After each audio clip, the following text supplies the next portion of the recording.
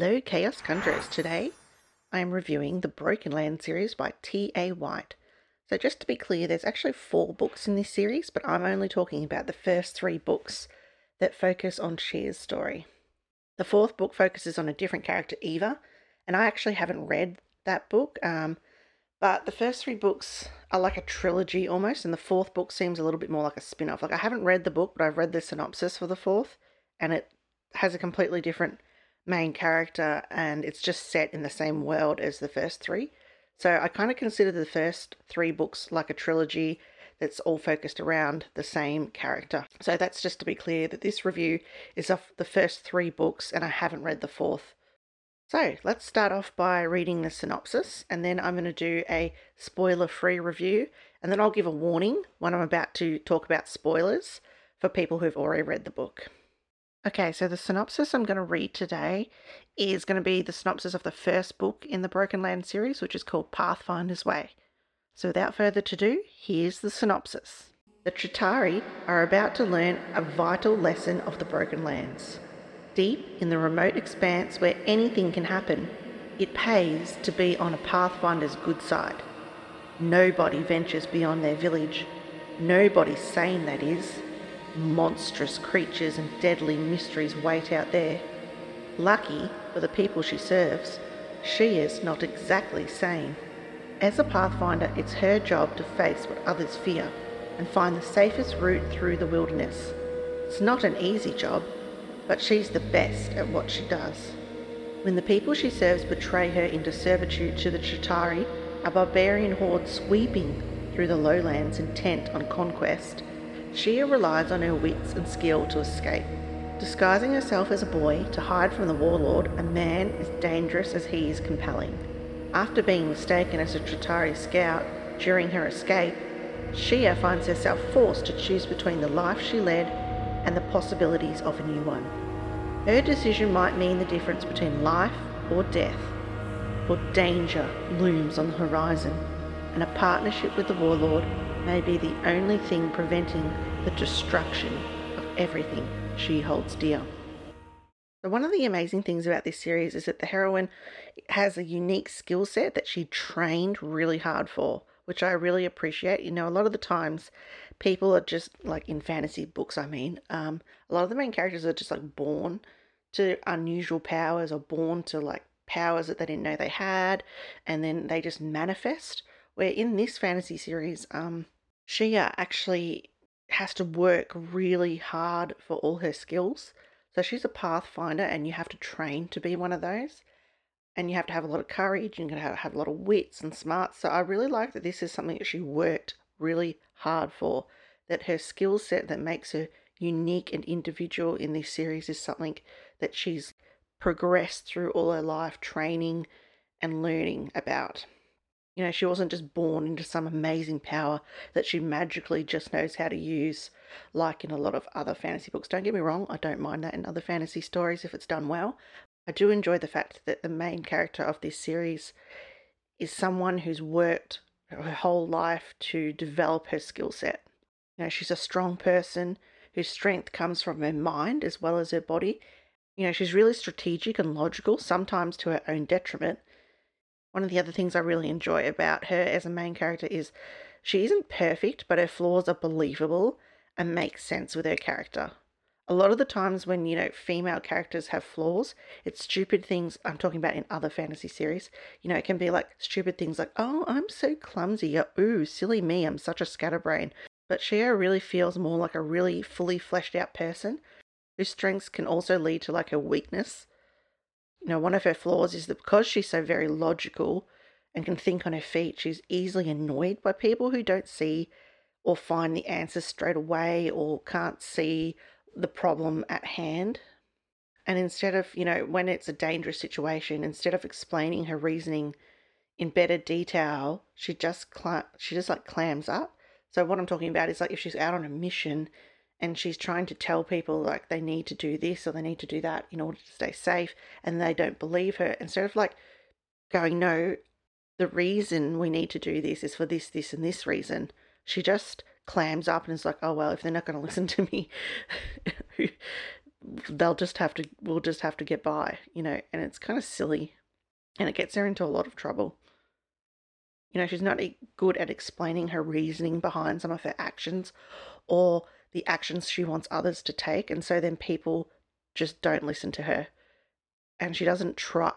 There's a lot of times where I feel like she doesn't try hard enough to explain herself, but I think that's one of her character flaws that makes complete sense, because she's one of those people who, she finds, because of all her training and her life experience, she comes to the conclusions quickly, and she doesn't understand why other people can't come to the same conclusions as her.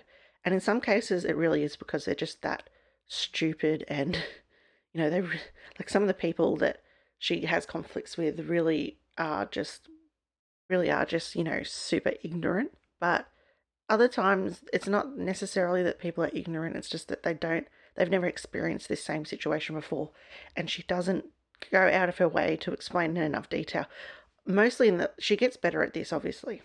As the series progresses, of course, she learns from her mistakes and she gets better, but, when she's out on missions or guiding people, this flaw of hers of not explaining well enough or not communicating well enough just ends up making her own life really hard. Basically, although she's badass, she isn't a great communicator, and throughout the Broken Land series, you really see her work on this flaw, amongst other things. So there is a romance that starts in the first book and progresses throughout the series. I feel like it ties in well, and it doesn't, like, the romance aspects of the story don't detract from the plot and the action, which is important. The romance is a bit hit and miss for me. I have a few issues with the way her love interest treats the woman he apparently admires and loves in parts of this story. I'll go into more detail on this in the spoiler section of the review, but at the same time, I find, particularly by the last book, their relationship is very believable. I also like that throughout the series, the main character still goes out on missions and adventures separate from her romantic partner, and that they're not just tied at the hip, even though I think he would prefer it that way. He makes it very clear he's kind of possessive. So one of the best parts about this series is the adventure for me. I really enjoy the times that the main character goes out on missions or pathfinding adventures. I find that the world building is really amazing in this book. T.A. White did a really good job.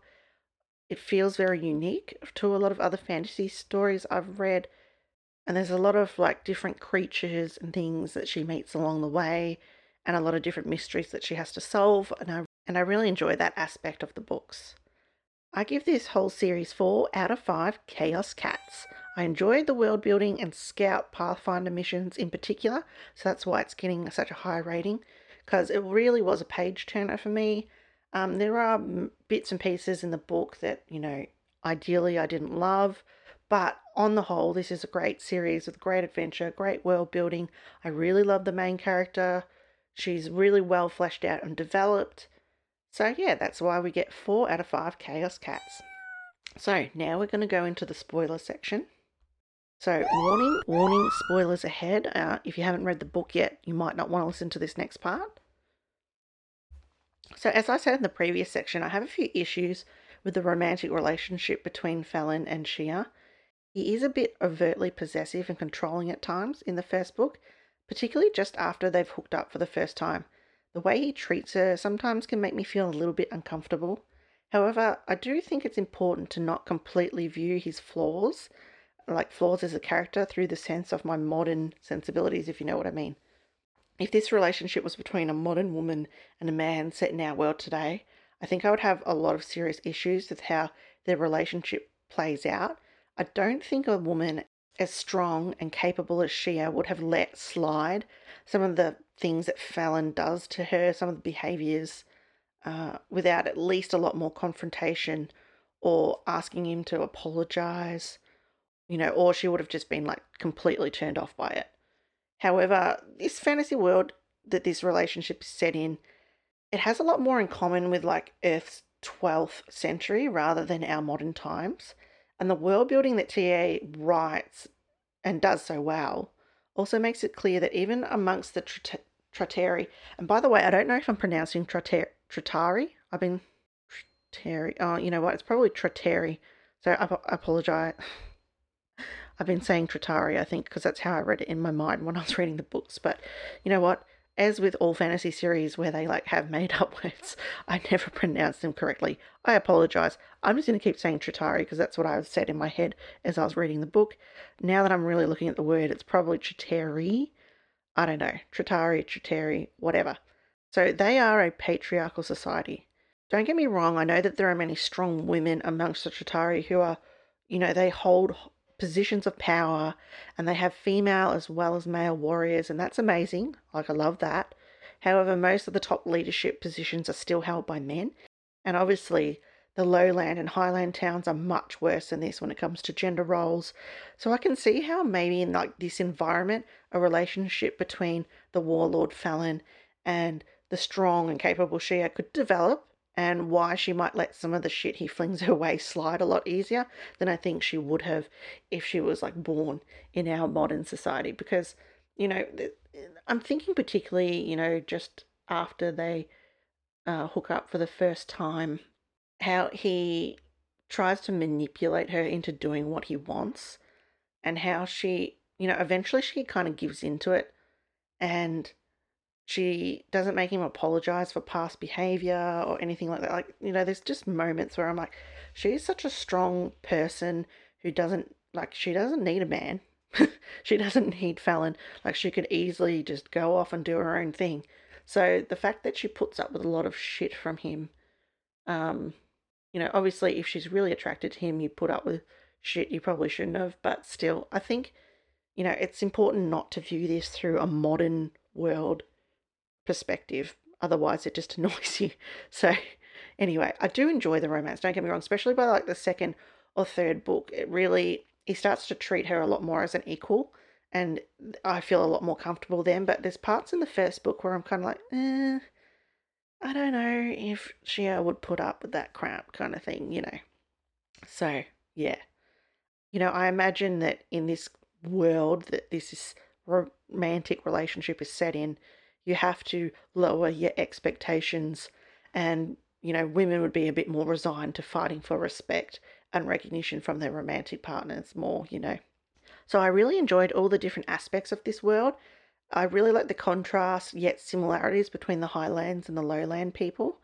And I really enjoy like the epic war camp of the Chitauri, and the Pathfinder's Keep was very interesting to read about, especially because we've been hearing like little tidbits about it throughout the books, and then when they finally get there and we get to experience what it's actually like and meet Shia's parents, and that was all very interesting.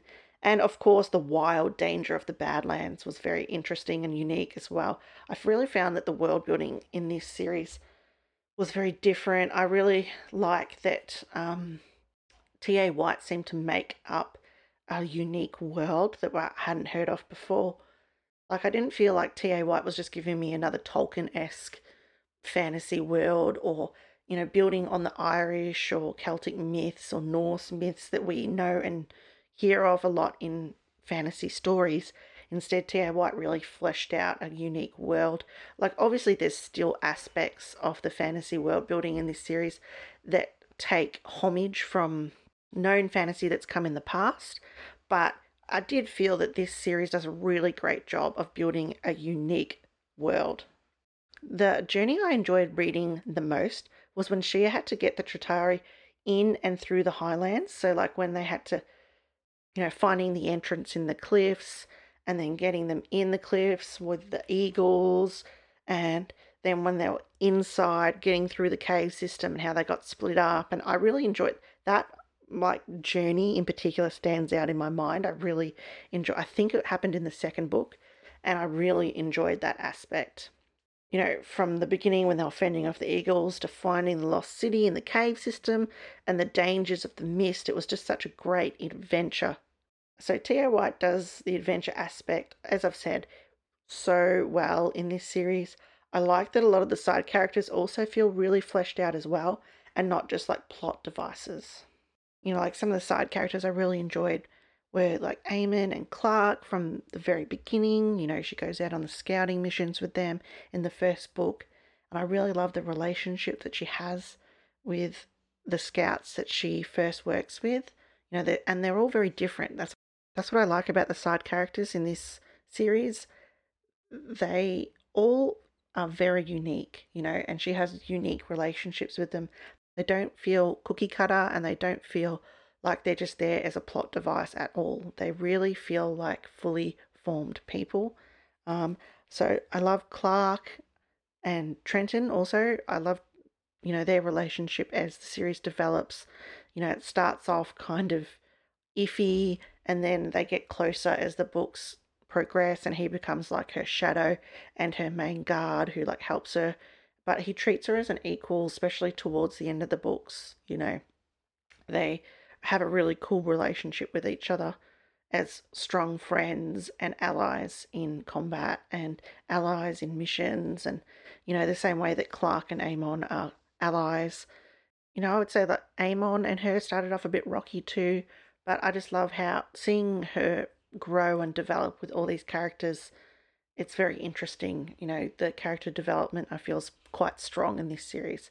So, as I said in the spoiler free section, I give this book 4 out of 5 Chaos Cats. Well, not this book, this series, I should say. I really enjoyed it. It was a great read. I recommend.